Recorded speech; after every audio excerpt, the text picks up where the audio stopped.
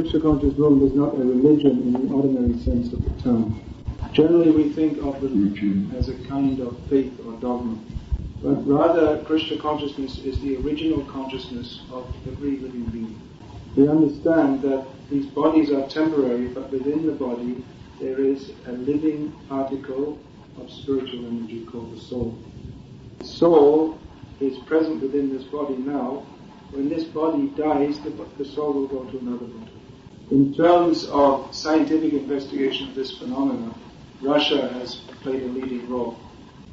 And now there are many researchers in universities throughout the world using psychological techniques, and especially by hypnotic regressive techniques, which are examining this phenomena of the soul's transmigration.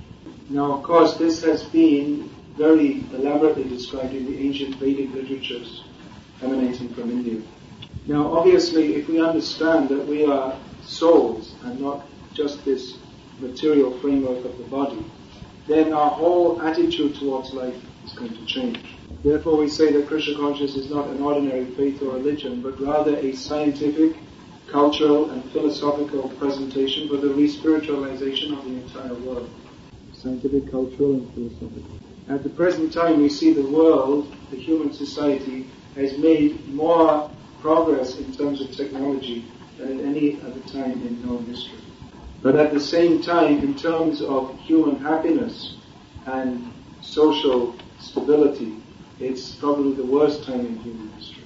Now, many people would say that we need to become more to solve this imbalance in human society. But it's not quite as simple as that. People today are educated. It's not like in the past when only a few people are educated. In the modern age, everybody is educated. And everybody is educated to accept things in scientific terms. People are trained to doubt and only accept something if it can be presented scientifically. So obviously in the modern age, simply to tell people, believe in God, be good, is not going to be enough. People are going to say, why?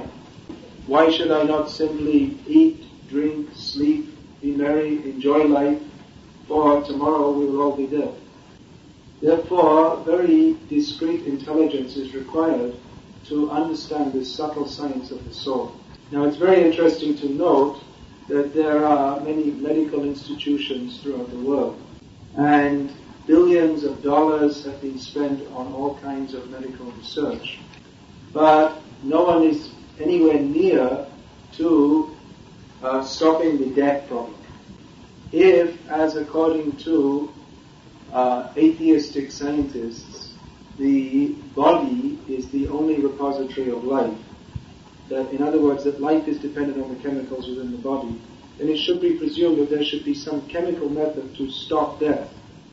But we don't even find any medical institution which is trying to stop death, nor can even the difference between a living and a body and a dead body be very clearly defined. What is the difference between a living body and a dead body?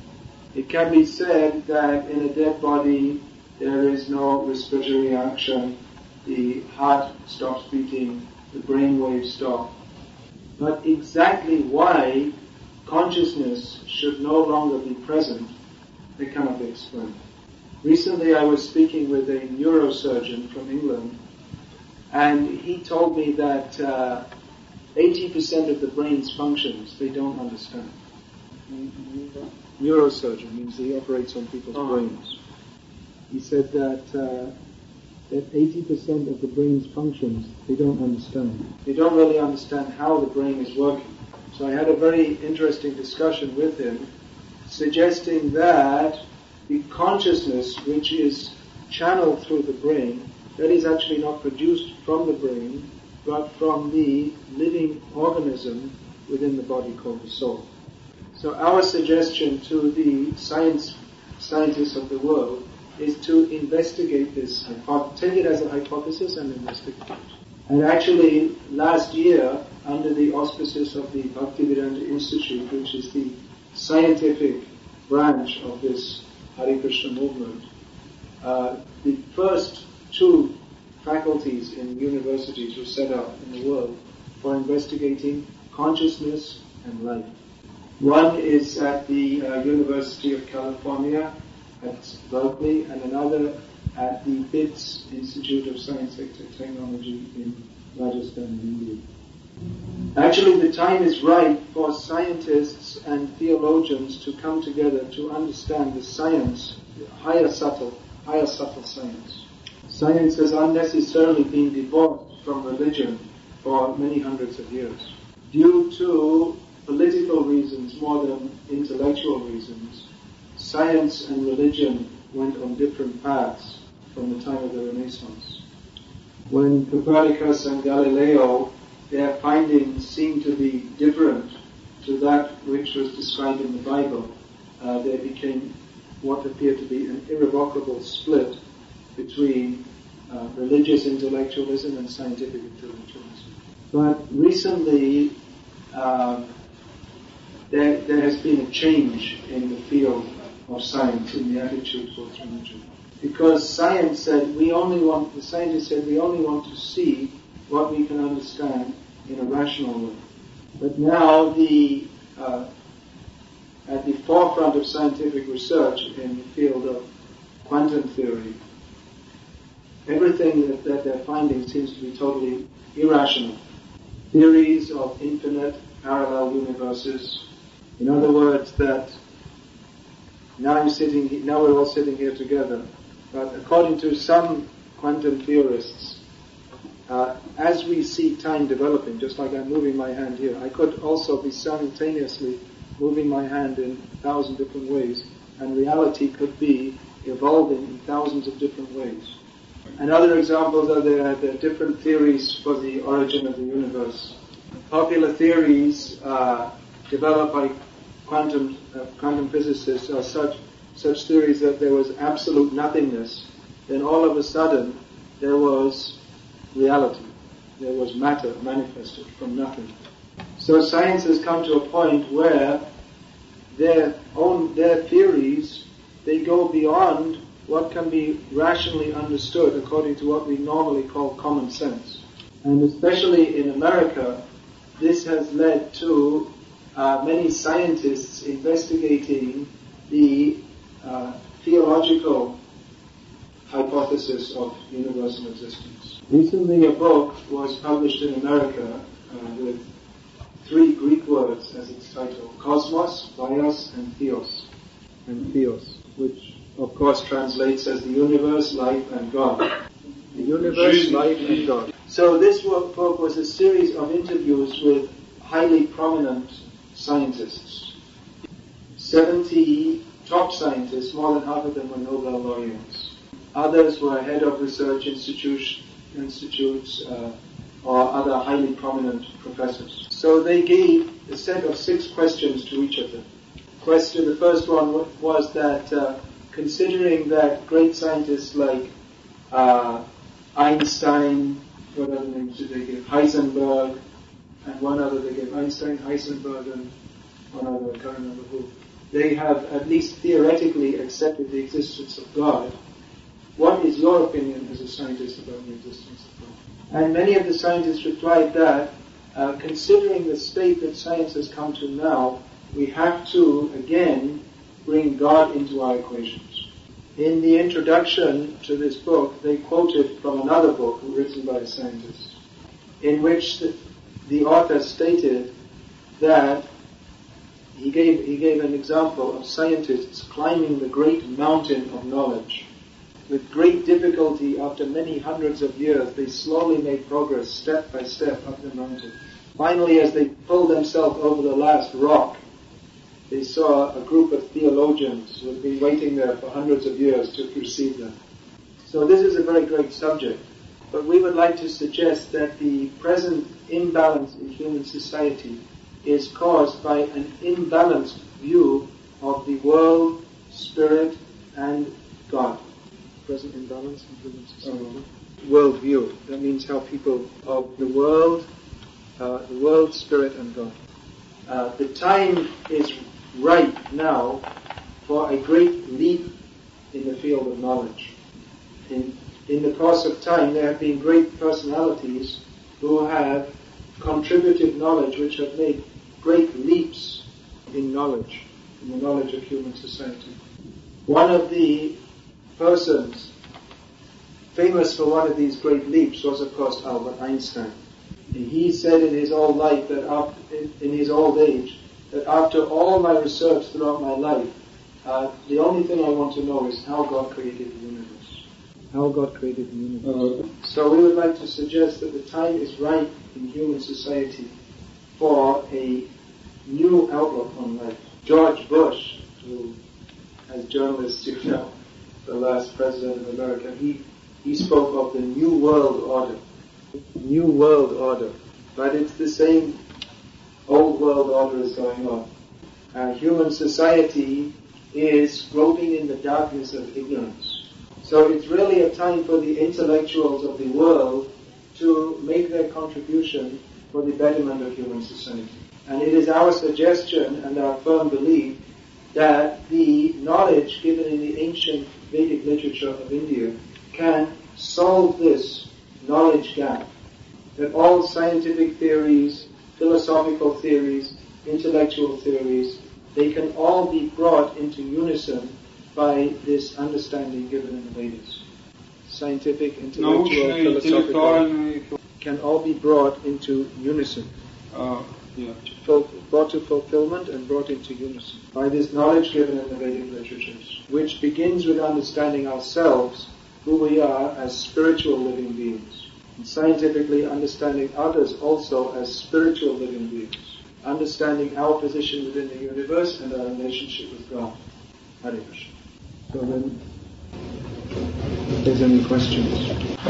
Is it your first city to visit in Russia, or you visited another also? In Tatarstan? He said, no, he said in Russia. Uh-huh. No, actually this is the fourth time I visited Russia. I first came in 1986, when the social situation was quite different to that today. Then I came again in 94, 95, and now again. So I visited many cities. Of course, there are so many cities in Russia. It's a huge country. It's a very interesting time in Russia, of course. In future, historians will note this as a time of great change in Russia. Actually, it's a great opportunity for Russia to take a new direction. But unfortunately, it seems that Russia is just following in the footsteps of the stereotyped materialistic civilization of the West. Just like we see McDonald's hamburgers and Coca-Cola have made their presence in Russia. It's no great step forward for Russia to have Coca-Cola. It just means the Coca-Cola multi-zillionaire has got a few more $1 billion from Russian pockets, that's all. But actually, of course, Russia has a very rich spiritual and intellectual tradition. So it would really behoove this great country to live up to that great tradition. Can you give the definition of death and its kinds of depending from the circumstances of death of people? Yeah. We understand from the Bhagavad Gita that death is not simply a physical reaction within the body. To properly understand what death is, first of all, we have to understand what life is. Within every living body is a spirit soul which gives life to that body. The body itself is not actually alive, it is the soul that gives life to the body. The body is only composed of chemicals. Chemicals in themselves do not possess the attributes of life. The soul is a different kind of energy to the energy of matter which makes up the body. So as long as the soul is in the body continues to remain alive.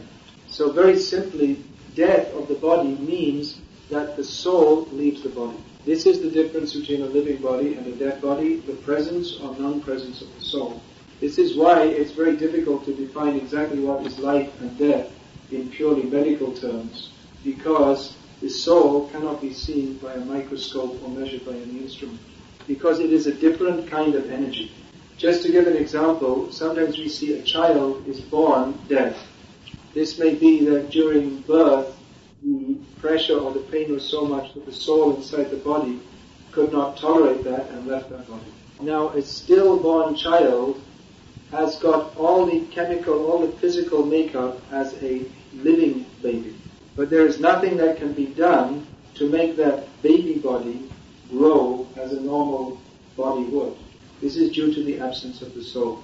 The soul maintains the living system within the body, and when the soul goes, then the living system collapses. The soul sustains the living functions of the life functions of the body, and when the soul leaves the body, the life functions collapse. So we would like to ask our scientist friends that you please accept this as a hypothesis and make experiments on that basis. And we are confident that all the data you find will tally with such a hypothesis. Similarly, on the macrocosmic scale, the scientists can take as a hypothesis only the source of the universe to be a super intelligent, super powerful living being. All the multiple problems in trying to describe the origin of the universe in terms of chance are immediately solved if we accept the hypothesis of development of the universe by design. So even speaking scientifically, it is a hypothesis that is well worth investigating. But due to the kind of allergy that scientists have had towards religion, due to the oppression of scientists in the early days of investigative science, still many of them are not even prepared to accept this as a hypothesis. Pretty tough stuff to translate long difficult sentences. Yeah, but you can't say this kind of thing in short sentences. Okay. So, 3 questions. First is there the difference between the terms spirit and soul, and what is the difference? Second question is what it means spiritual way or path. And third question, what is? Can you say something about your spiritual path? Yeah. Now, in Western languages, the word spirit or soul is sometimes mixed up with thoughts of ghosts and evil spirits, or maybe some ideas of mysticism and black magic. When we speak of the soul, we mean the living article within each body. This is described in detail in Bhagavad Gita as being part and parcel of God, who is the Supreme Soul, who is indivisible, indestructible, eternal. So what is the spiritual path? The spiritual path is to act in knowledge that I am the soul, I am not the body. The soul is eternal, the body is temporary. So it makes more sense to see to the welfare of the soul than to that of the body. Now, of course, as long as we are in this particular body, we have to feed it, clothe it, and so many things. But we should understand that the real importance is to understand the soul. Otherwise, if we only look after the body, it's like having a bird in a cage and very nicely cleaning and polishing the cage, but not feeding the bird, and the bird dies. Another example is that the body covers the soul in the same way that clothes cover the body. So if we simply look after our clothes very nicely, but we don't look after our body, that's not very intelligent. Yeah. So if we only look after... Now, it is a little difficult to understand the soul because the soul is very subtle. And due to a psychic energy called Maya or illusion, we tend to think of ourselves only in terms of the body. For instance, if I ask you who you are, you'll tell me your name. I'm Russian, I'm a journalist, I live in Kazan, and all these things. So all these things are true only in relationship with the body. 100 years previously and 100 years from now, you weren't in this body and you won't be in that body. So if you say, my name is such and such, I'm Russian, I'm a journalist, that's a relative truth only in relationship to this temporary body.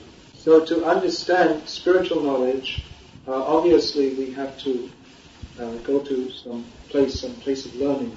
So teaching is required.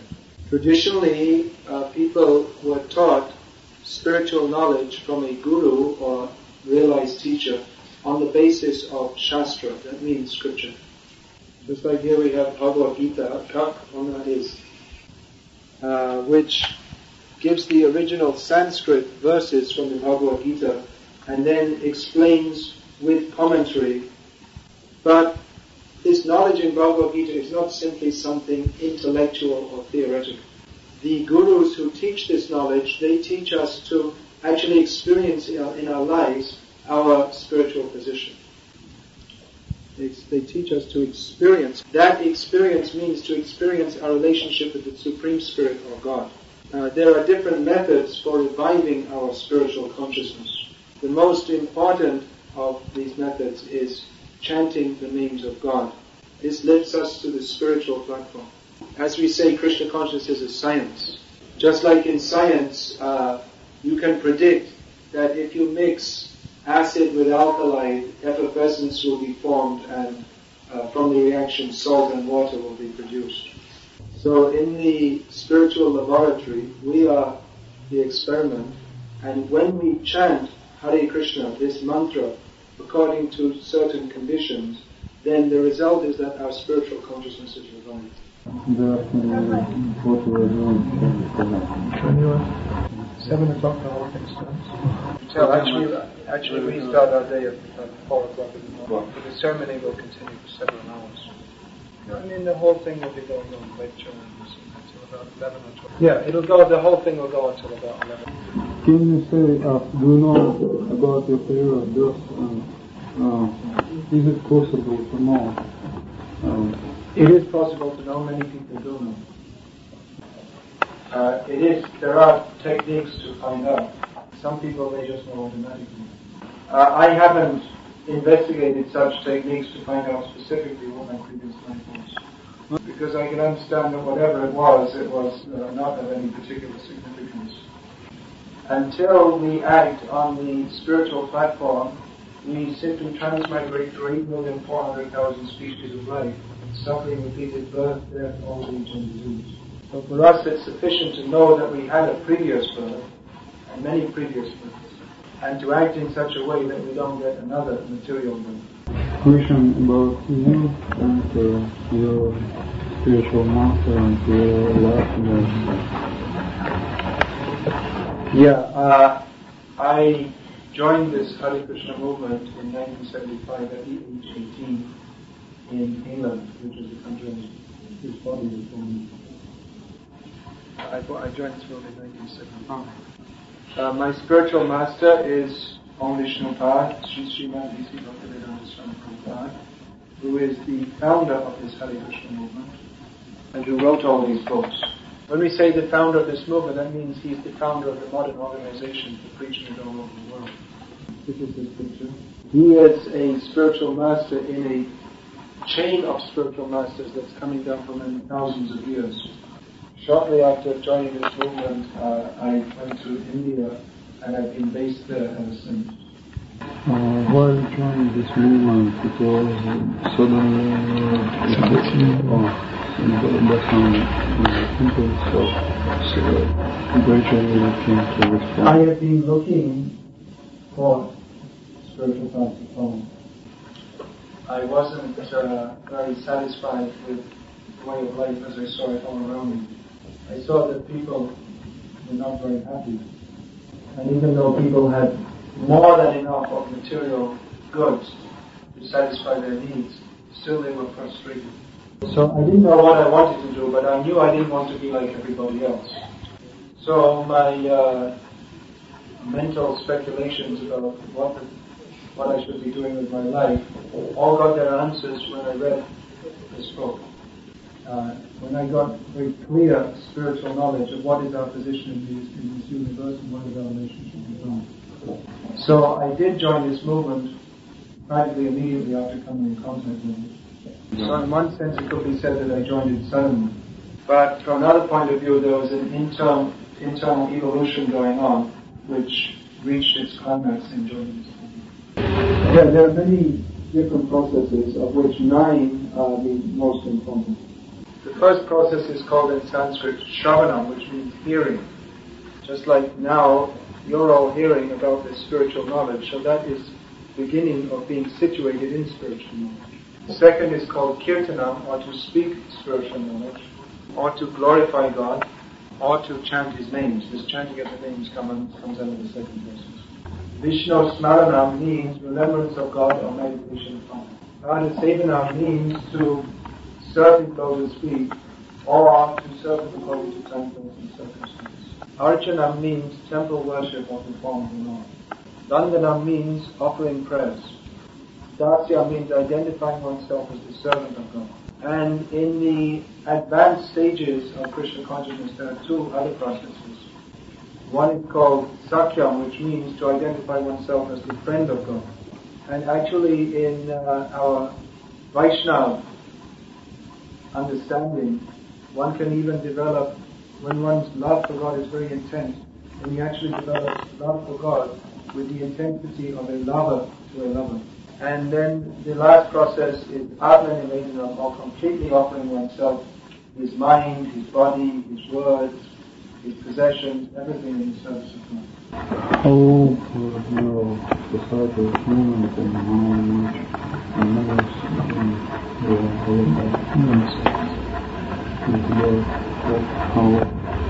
How old this movement is? This movement is thousands and millions of years old. It's coming down since the time of creation. But in its this manifestation of it was founded in 1966. A formal organization was made just as a practicality for spreading in the modern world. Yeah, just because it's practical in the modern world. How many members? It's difficult to say exactly how many people are practicing Krishna consciousness. In India, practically everybody, directly or indirectly, worships Krishna, although they may not be officially affiliated with this movement. Some years ago, a survey was made of lifestyles in America, from which it was estimated that up to 1 million people in America identify themselves as members of the Hare Krishna movement. In Newsweek magazine, which is the second largest, when was that? November 93 or 94? The report. It was November 93. In Newsweek magazine, November 1993, it was reported that the Hare Krishna movement is the fastest growing religion in the Soviet Union. CIS. So it appears there is good interest in this. At the same time, we may not expect many people to take it up very seriously, because it is a very deep philosophy, and to follow it seriously means high standard of dedication. So even if many people do not take it up very seriously, we'll be satisfied if many people understand the basic principle that we are not the body, we are spirit soul, we are eternal parts and parcels of God, and in this way, in this life, begin their spiritual journey. We're not this body, we are spirit soul, we are eternal self, we are eternal sons of God. And by getting this understanding, even if they're not able to dedicate themselves at a very high level, at least they can start their spiritual journey. What is your opinion about other spiritual paths? Yeah, like I said in the very beginning, Krishna consciousness is not a religion in the sense that we consider it as a kind of faith.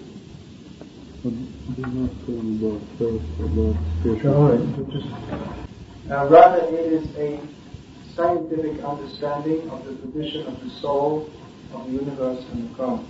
So, practically speaking, what is in any conventional religion, that is, of course, for the betterment of human society. So, we would like to make a suggestion which people may find difficult to accept, but we request you to study and then make your opinion.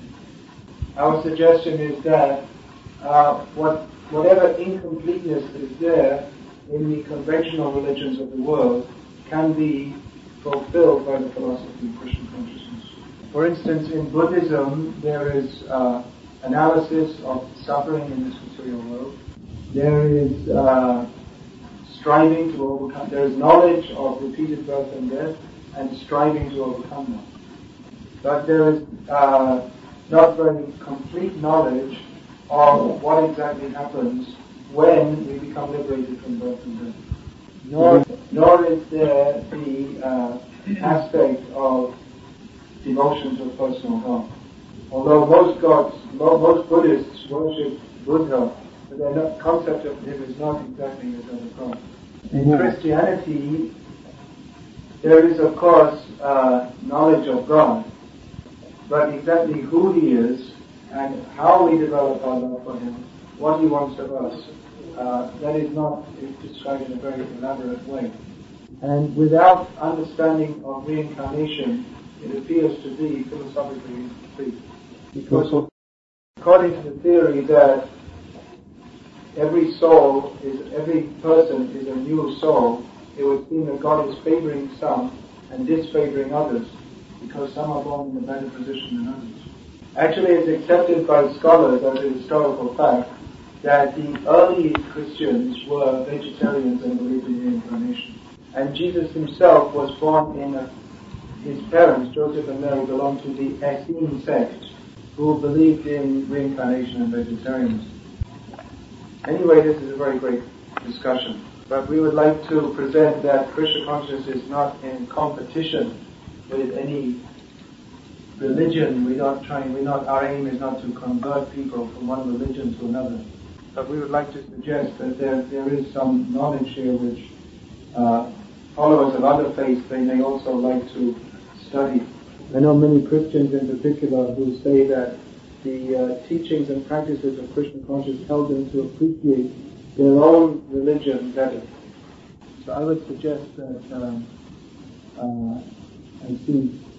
I know you're all very busy people, so you must be wanting to move on. So I suggest that we give them some of the transcendental vegetarian food, and we can look at the books. And if anyone wants to ask more questions, they can come. So give them a sign. And in the meantime, questions can go on.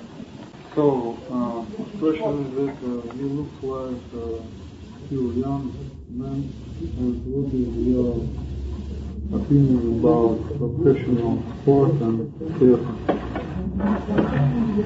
Yeah, exercise is good for the body. But at the present time, professional sport has become like a kind of intoxication for modern society. Millions of dollars are spent on sporting events. Millions and billions of dollars are spent on sporting events. If someone who's very expert in kicking a ball is considered a much more important person in society than someone who's got a spiritual or intellectual contribution to give. So this symptom of imbalance in human society. Similarly, theatre, that should be used for elevating our consciousness. In our Krishna conscious room, we also promote drama. You mean that theater is some kind of consideration If these things are shown, of course, that's educational.